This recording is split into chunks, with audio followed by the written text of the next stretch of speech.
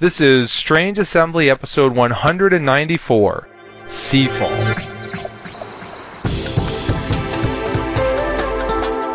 I'm Chris Stevenson, and here with me today is Matt Sandlin. Good evening. And we are going to be talking about... I messed up my joke. I thought I would think of something while I was talking, but then I didn't. I needed to think of some really bad game that no one would want to hear about, so I could say, we're going to be talking about this wretched piece of awfulness. And then people would say, like, what? But I thought you just said Seafall in the episode title. This is why I'm never going to make a living as a comedian. Well, that too. One of the many reasons. Right, there you go. There you go. So this is the Seafall episode. So, what do we mean by the Seafall episode? Maybe there will be another there actually probably will be another Seafall episode later, but... Possibly. Because, we're only 5 games in? Yes. So we have played the prologue, and then games 1 through 5 of Seafall, and now seemed like a good time to talk about it some, so it's more of a useful review, right? We did Pandemic Legacy, but we did our Pandemic Legacy review with the full spoilers and everything, a year after, I don't know, 9 months, a year after the game came out? I think so. But that was partly me, because I was in a separate Pandemic Legacy one on that one. But I mean, I got done maybe a month before you did. It's not, so what we're gonna do here is we're going to try to give as good a review as we can of the game as we've experienced it so far, without any kind of spoilers, and we're going to try to hold on to that as long as we can. And then we're going to go into a realm of what I would say are, let's say, trivial spoilers, because there are some things that when you pick up the game and read the rulebook, it's very obvious that they are going to happen. And so I don't think that is a spoiler. Like, if I was listening, I don't think I would consider that a spoiler, but if you want to be truly and completely in the dark, forewarned, at some point we're going to move into that. But for perspective, like we said, so that we are a prologue and 5 games in, apparently it's 15-ish on average, so... For whatever that's worth, I mean, we have no idea what pace we're on, slower, faster, but that's just for an idea of where we are, because if we wait until we've gone through who knows how many more games, 10, I don't know, it's going to be a while, and so the review is going to be less timely. I'm not going to repeat the rule book or anything, and you probably know what the general review is, but just in broad terms, this is not really 4X, but I guess if it's got significant aspects of that. Yeah, I can see that. You have to... you start with your... Expand. Yeah, I mean, there's combat. I mean, there's no... Okay, non-spoiler, there's... At least as we're aware, there's no player elimination, so there's not, exterminate in a literal sense, but there's combat. Right. Each player starts with a province on one edge of the board, and there are things printed on the board for maybe 5 rows, and then after that the board is blank, and you start out knowing nothing. You start out, and you have your 2 ships. They have some statistics, right? These ships can... They have, you can sail, which is how far they move. They have a raid value, which is how well they do combat. They have an explore value, which is how well they explore. Hull hold is how much stuff they can hold. You score victory points by exploring, by successfully completing endeavors, which include exploring stuff and doing raids. And raiding stuff. Yeah, you can pick up and deliver to generate cash, and then you get victory points for buying upgrades to your ship, which, when we say upgrades to your ship, these are things that they're just for that game and then they go away. Correct.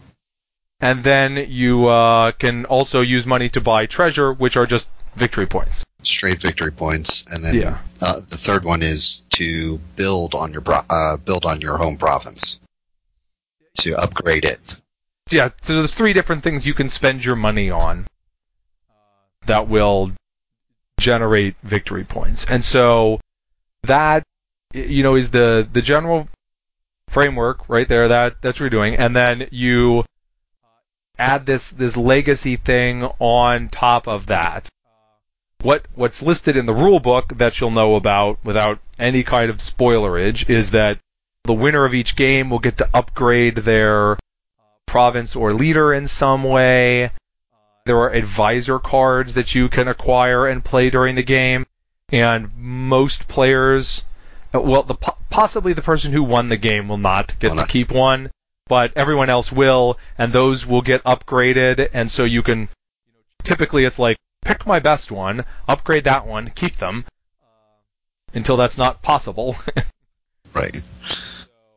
And then your ships improve from game to game in a different, not in the way that they improve by buying an upgrade during the game. Right. Yeah.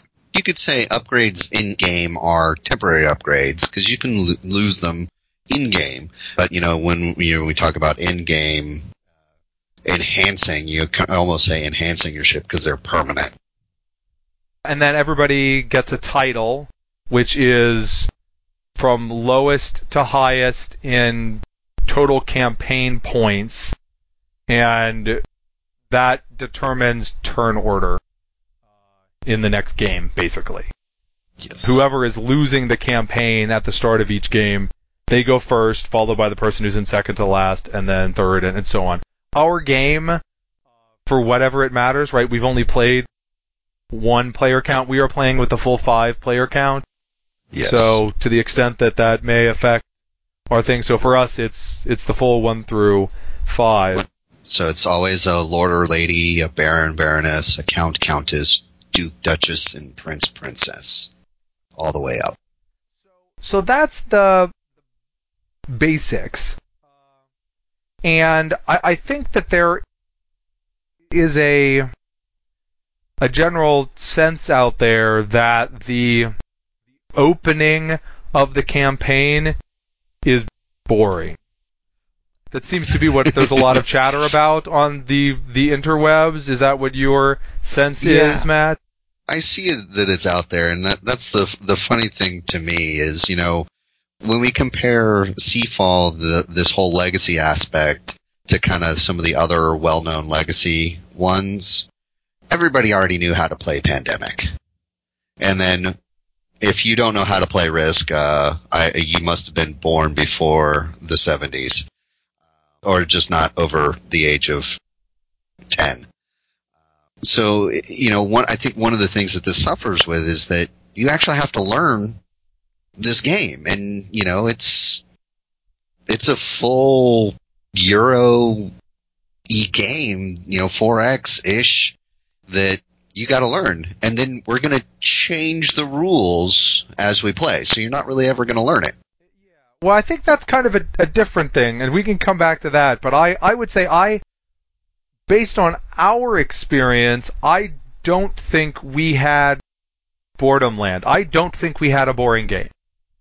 Even the beginning, I don't think we had a boring game. So... Yeah, I think we've gone at a good clip through our games. So when we get to the more, pseudo-spoiler in a second, or not in a second, but a little bit later, I will say why I think that is, but really we're talking the lightest of spoilers, but I'm trying to be conscientious of everybody here. I gotcha. Obviously, Game Zero is a learning game. That's the whole point of Game Zero, but... I think that one's a must. People are like, oh, can I skip the prologue? Well... No. You actually can't skip the prologue right. at the game. Please don't. It's really helpful. Never even mind rules-wise. You literally can't skip the prologue. If you skipped the prologue and just started the first game, the game wouldn't function. Because there are actual setup things that happen in the prologue that have to happen for the first game, the first real game, to be functional. But yeah, to your point, we have had, and partially this is on us. Let me be clear. Partially this is on. I think there are a few places where the rule books got some quirkiness, where it's less clear than it could be, but partially this is just on us. But, like, we keep messing things up. Yeah. There are a lot of little rule exceptions. And we just finished Game 5. And then, like, at the end of Game 5, we realized that we had been doing something wrong, that we had spent a real time discussing how to do at the beginning. Now, that one was rulebook error as well, to some, like, the rulebook did not really hopefully convey how it worked. It was vague. Yeah, so part of why that happened was because there's hidden stuff that comes out, and if everyone who was looking at it and discussing it had been able to fully look at all of the components and had examined them closely, I think we probably would have gotten to the right answer, but we hadn't. So we didn't, because if you just look at what it says in the rules, what it says in the rules is not enough. Does not actually, I don't think, convey what you're supposed to do. But there were other times when we just, like, when we started playing, we messed up how the advisors work because we can't read. That was actually really, really funny in the prologue. I mean, if we look back at it. Yes.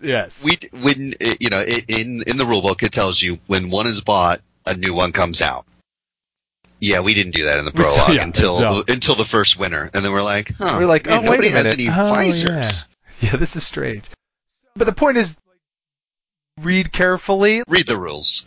We read the rules, right? And we're usually very good as a group. I guess I'm the one who spearheads this, but I think we're as a group pretty good at grabbing rules, and most of the people everybody in the group, I think, had either read the rulebook and or watched, like, maybe that Team Covenant How to Play video or something. I mean, so it was not going in blind. But so that's just a forewarned is forewarned. But so as a game, it's hard to.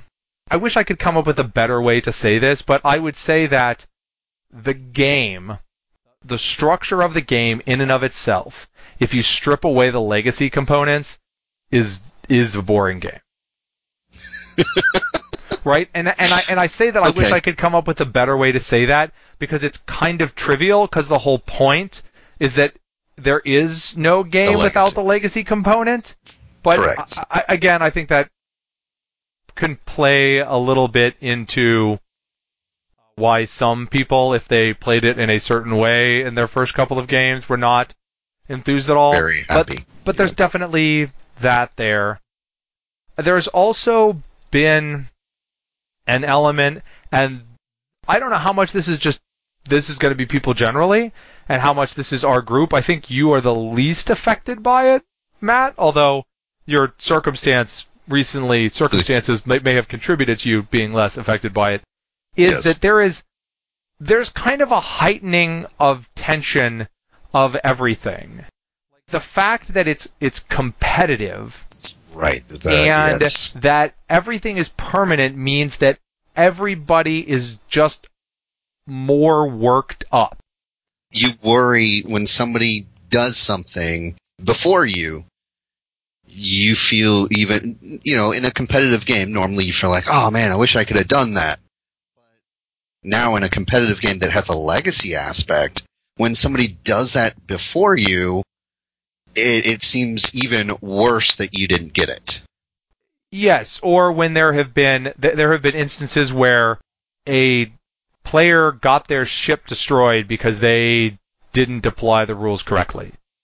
Yes. And it's hard to retroactively fix that. Yeah, and we didn't. We just did not go back and do that, but that was much more upsetting, I think, for the player involved than it would have been if it was just a normal game. Because it wasn't just a normal game where you were going to play it for 2 hours and then it was done. Right. That's especially run through with catch-up mechanics. So you've heard us say already one of the catch-up mechanics, the one that's in the rules. So here's a mildly spoilery thing. That's not the only catch-up mechanic. Right. Other ones will appear later.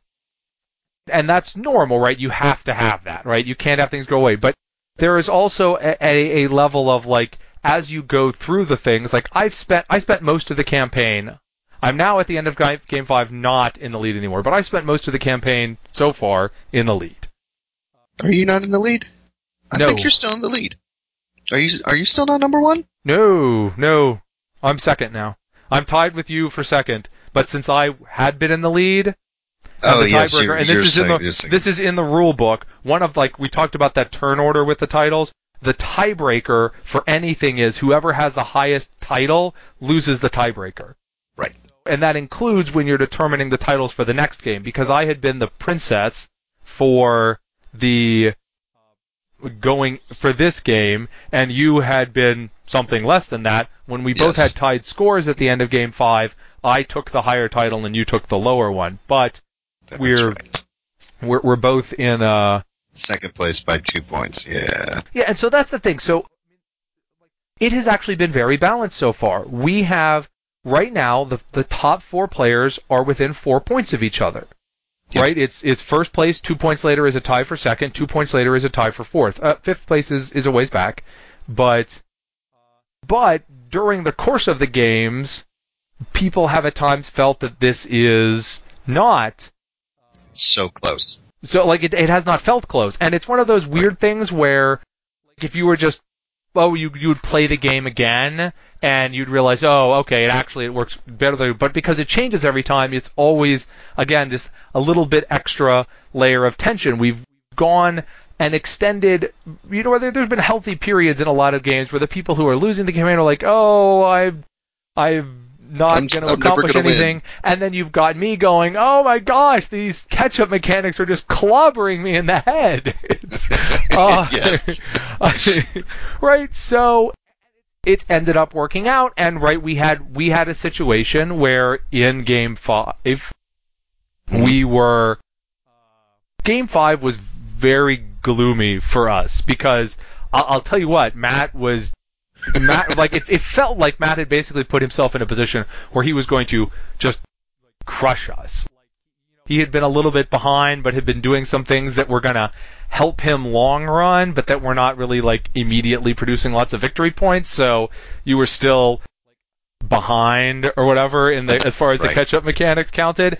And then another catch-up mechanic came in and just seemed like it's going to kick him in the head. I mean, we haven't really... We haven't played that yet, but I think it's going to kick me in the head. It seems ugly.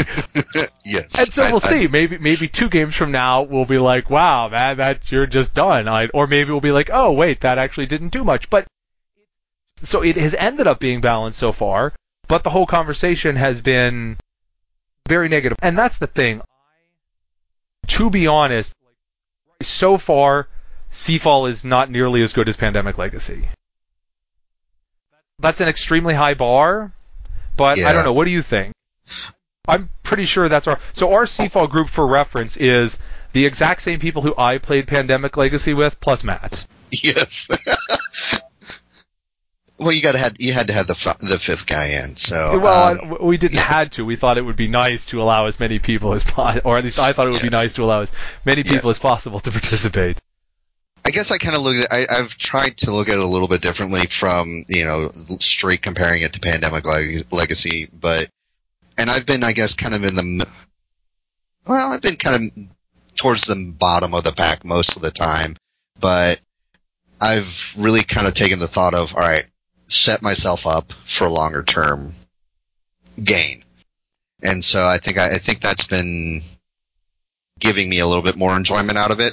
So I've still had a good time, and I don't know that I'm still not ready to say that Pandemic Legacy was, so much better. I still think right now the reason why I'm going to say right now it was better was that it's the competitive versus cooperative. Pandemic Legacy, it is cooperative, and when we're getting kicked in the head, everybody's getting kicked in the head, and everybody's like, oh yeah, game, I'm going to show you. Whereas, since it's a competitive game, when somebody's getting kicked in the head, they're like, well, yeah, I'm going to show you player number 1, but then I'm going to try and show player number 2 that as well because you're both kicking me, right? And so it's kind of... Yeah, I think that is a significant part of it is just the co-op versus the competitive. All of the tension in the co-op game was positive. Right. It all positively contributed to the experience. How are we going to overcome this? How are we going to do this other thing? Versus... This is not one of us. There is a player in the group who, for lack of a better word, peer pressure, would be done with this. Yes. Yeah. The quote was something like, if this wasn't a legacy game, would we be playing this anymore?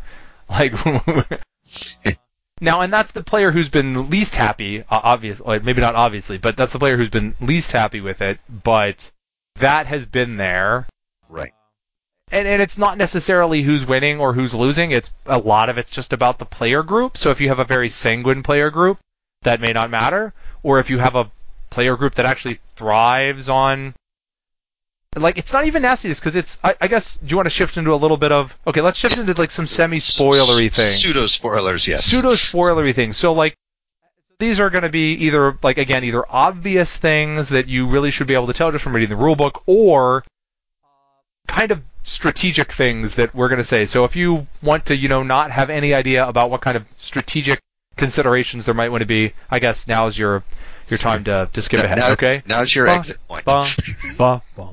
Okay. So in our game, despite the fact that we are 5 players, which is supposed to be the most combative, like there's just no fighting. We're a bunch of Care Bears. Running around. Well, but partially it's because I am Mr. Not Attacky. Like, I am the guy who is, in playing games like this, I always want the player power that's about building science or technology or economy or something, right. Never the one that's like, oh, you're the military guy. But that's me. Like, there are other players in the group for that whom is definitely not the case, but even they're not doing it. Yeah, no, like, no one is attacking anyone. So I don't know if we're correct in not attacking anyone, but I think the reason is because the mechanics for attacking someone are so punishing. Like, if you attack someone and really go kick the crud out of them, it throws so much enmity on them that you can basically never do it again. Right. Or you have to wait for a while. A long while. Or at least hope they come and try and kick the crap out of you.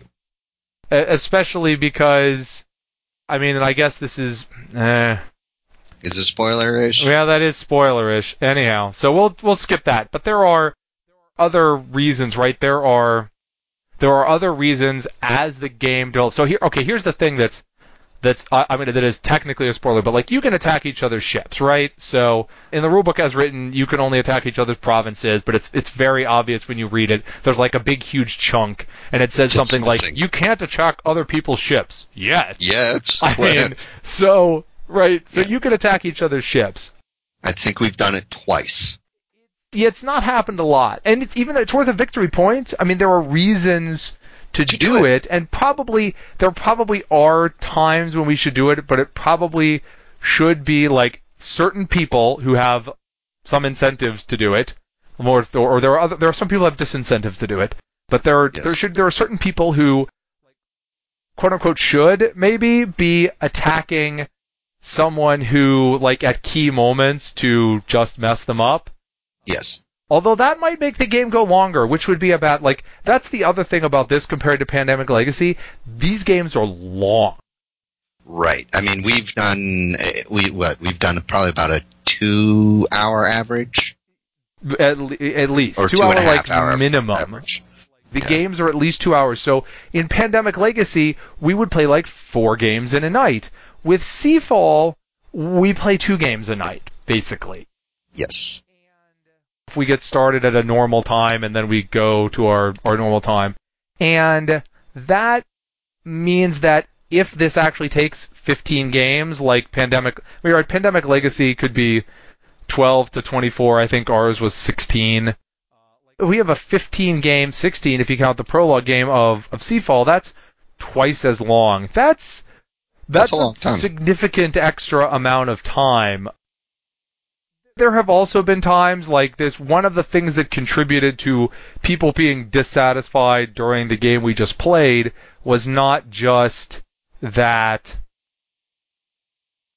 it seemed like, oh gosh, Matt's going to be just obliterating everyone after this game. It was that we almost went through the entire game with 3 people at the table not accomplishing anything during the game. Right. And that kind of comes back to the why people think the game is kind of boring in some ways, is like there are milestones. And you need to aim for the milestones. Period. The milestones are how the game moves forwards. Every time. So there's this captain's book.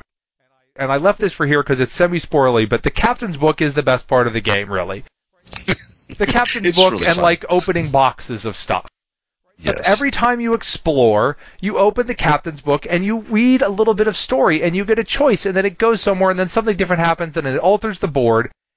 And there are even minor ones, and that's why, like, I wasn't bored in the prologue because the prologue involves you exploring stuff. Exploring is, by a mile, I think, the most fun part of the game, because every time you successfully explore, you open the captain's book. And choose your own adventure from there. To the point where I kind of don't want to do anything but explore unless it's necessary to get a milestone. Because the milestones are like super versions of going to the captain's book. But I think that our early games were not slow or were not boring because we just bullseyed on those milestones and we kept hitting milestones and that makes stuff happen. That's the part that makes the game interesting. Yeah. I think that's, this is in the rulebook already. So, because of the milestones or our focus on the milestones, I think we've seen less winters than a normal game would have seen. Yes.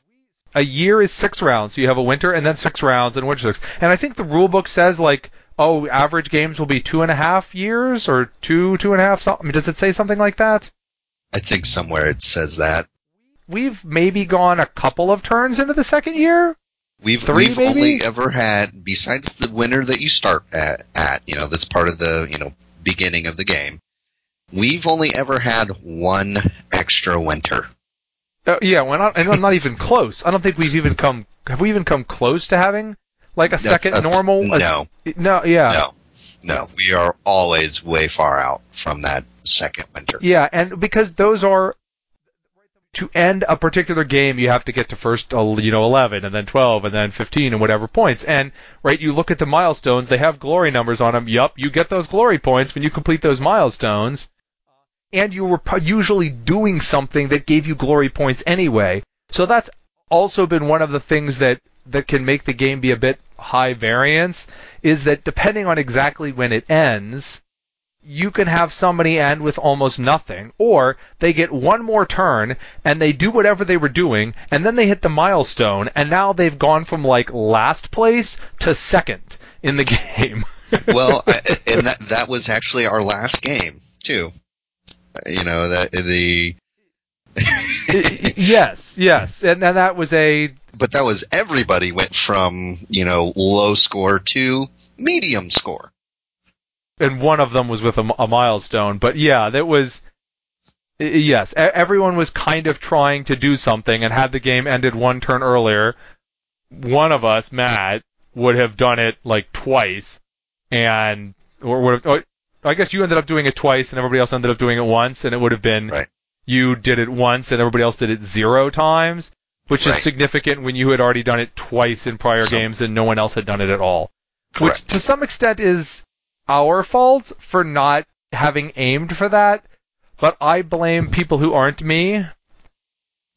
Because, one, I'm full of myself, but also because I was in... You were in first already. You didn't need to do that. Well, no, but I was in first already, so I couldn't.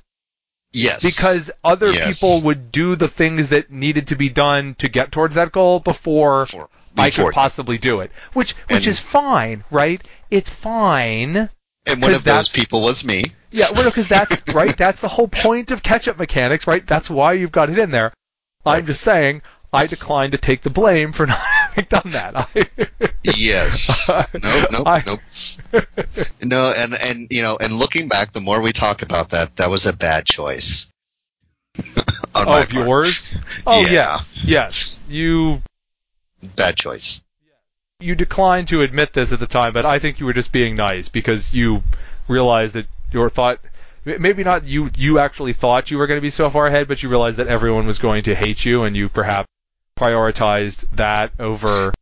I prioritized fun of all in the moment versus the what is best for me in the course of the entire game. Yes, because you knew that you could end the game, right? And that if you ended the game, then no one would be able to, like, we would have gone the whole game with, like, one player, like, doing a couple things, and then you doing awesome, and no one doing anything, and in a way that would set up future, like, the Games. following game to what appeared to be kind of a miserable status for others. Everyone. Now, I don't think that there was any way you could have known.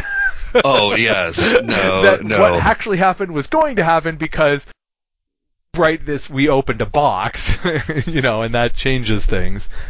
It changes things dramatically. Yeah. So I think that for the people who are bored by it, I'm just going to go back to the same thing. Like, I think aiming for milestones is the real cure to that. Now, I'll admit that I look at it and say, like, if we have to play 10 more games of this, I don't know if there's 10 more games of content. I think we're moving at a pretty fast clip, and if it still takes us 10, like, we will have run out of stuff to open.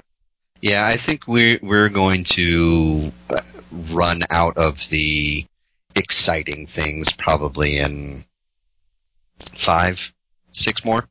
Yeah, and so my hope is that the game will end before we run out. Like, the worst thing is that, like, you run out of the new and exciting stuff, and then, like, you would have to gut it out for 5 more games to actually end the campaign, and that would be bad. Well, this is semi-spoilerish, but it's kind of already, again, it's in the rulebook, and you can already see it on the board. If you notice, the islands they start increasing in numbers when you look at them, and then the different islands have different values, and so I think it's going to be harder for us to keep up with the growth that the islands have versus our stats. I think that's where we're going to start to slow down. I actually disagree with that. On the numbers, Mm-hmm. Are you talking the numbers that are already on the board at the start of the game? Well, just when you look at one of the starting islands, you see 3s and 4s, and mostly 3s and 4s, and there's a 5 and 6. And then you go further out, then the next one is less 3s and more, They build up, but when you look at the numbers on the side of the board, yes, I think that we are already in, we're in a position where we have gone like a certain portion of the board, but I think that really our abilities are such that there's no real impediment to us going almost across the entire board now with what we have. The impediment, and this is, and again, we'll have to see what happens with legacy stuff to affect this, is just getting across the board, right? That's one of the things we keep having is like, okay, how are we gonna? And a few things have happened a little bit, and we'll see what things continue to happen. But I was kind of expecting the board to not be so vast. Well, I think it's hard to get more into it without getting into actual spoilery things. Yeah, but I don't know. So it's odd.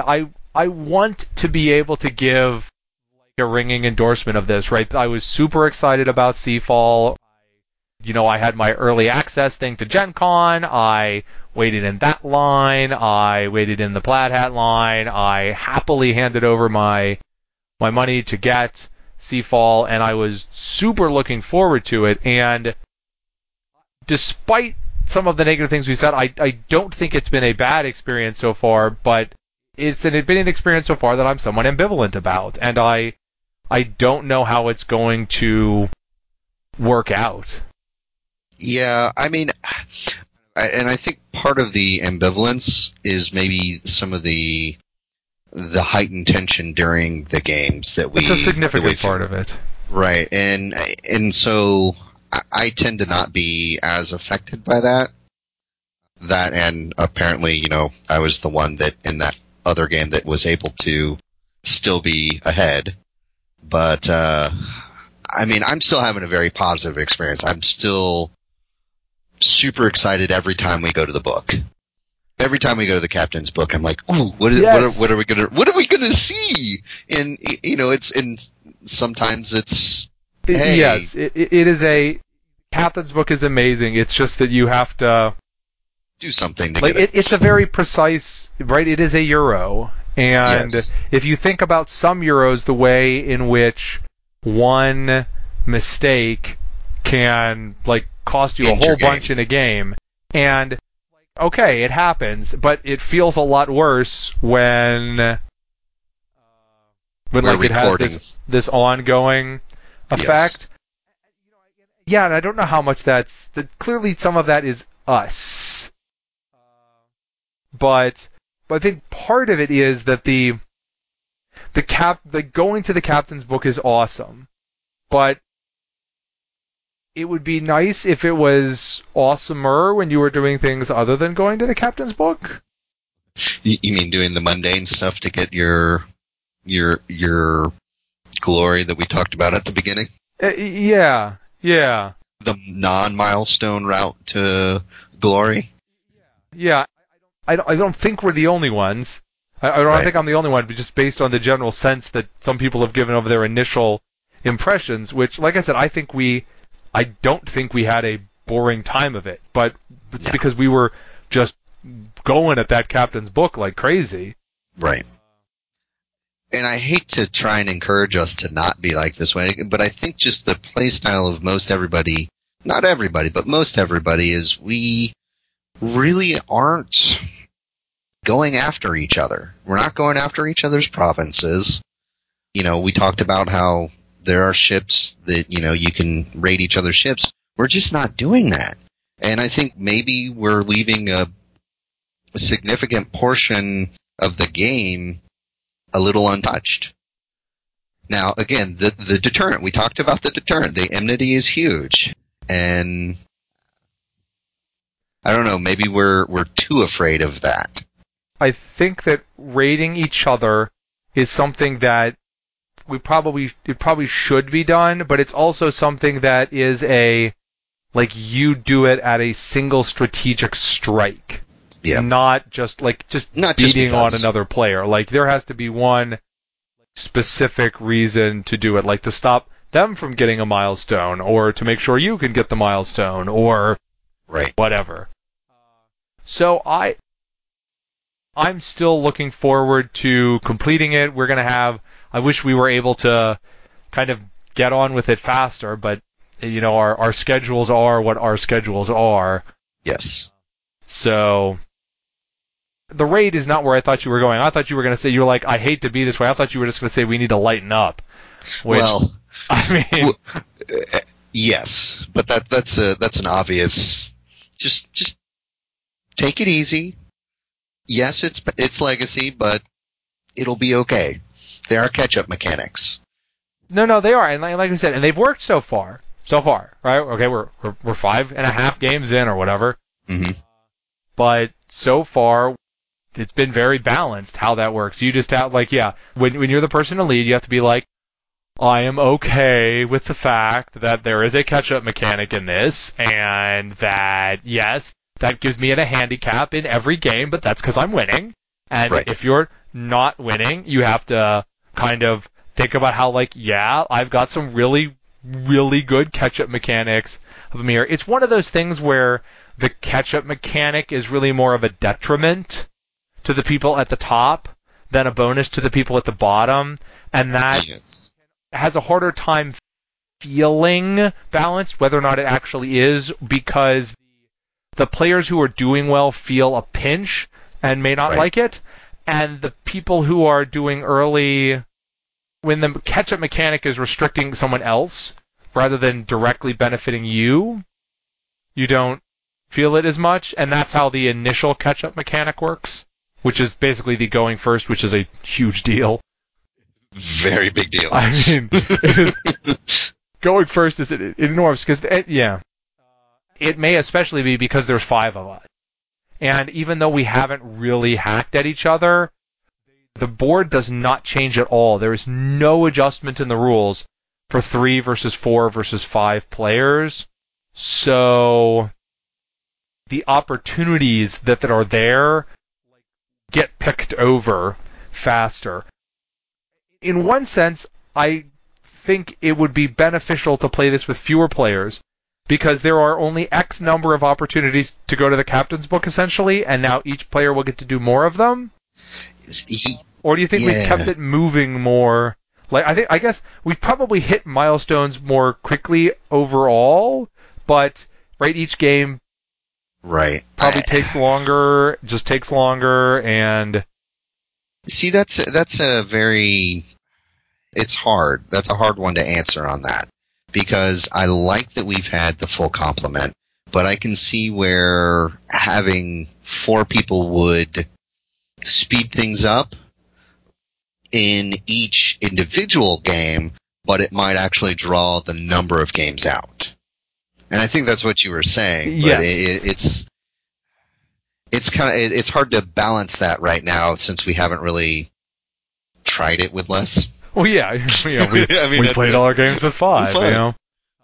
And if things go well, then we will play all of our games with 5. Right. So, I don't know. We've probably been going on long enough that it's about time to wrap this up. So, I would still recommend Seafall. I'm obviously less. I couldn't have been more. I would have a hard time being more enthused than I was before. Right. I still think it's worth going out and playing. Go for milestones. Read the rulebook with a fine-tooth comb. This will probably get better because we have been playing it with really no ability to look on the internet for any kind of rules help. Right. None whatsoever. Not like sitting there in the middle of the game. I guess theoretically we could email somebody between games, but right in the middle of the game when it comes up. But just little nuances of things. Making a strategic error can have a big impact on your game. Just, messing up one turn. Making a rules error can have a big impact on your game. And that feels lousier. Yes. Right. I mean, I don't think there's going to be any way, but Captain's Book is really fantastic. I love going into the Captain's Book. Yes, it is. It is very fun. And probably when we are done with our campaign, we will be back with a follow-up on this. That one will probably just be the, hey, here's our final thoughts. But we'll be back with something once we finished our campaign. We'll have our final thoughts, and I think next time I'll be the ambivalent one, and you'll be super excited. That is probably possible. Not going to happen, but What? No. I mean, I already, when I left our session last night, I was thinking about, oh, this is what I'd like to do, and maybe do that, and then going, oh man, I wish I had done something different with my ship enhancement. You're like, I already messed it up. Yes. I have I don't know if a plan is the right word, but I have a notion of what I'm going to be aiming for. But yeah, I mean, you have to do milestones, right? Like when you have to score 10 and 15 and 20 or however many it is points, if you're scoring them at 1 point at a time, it's going to take a while. It's going to take a while. And maybe it weirds it that we've, us aiming for milestones, effectively, I think, that has contributed to us having relatively short games turn-wise, although not time-wise. We could probably work on that too. Yeah, just a little bit. As per usual. But what are your parting thoughts? Parting thoughts? I would still say go pick it up. I think you're gonna have a good time, but just know that you need to relax and enjoy it.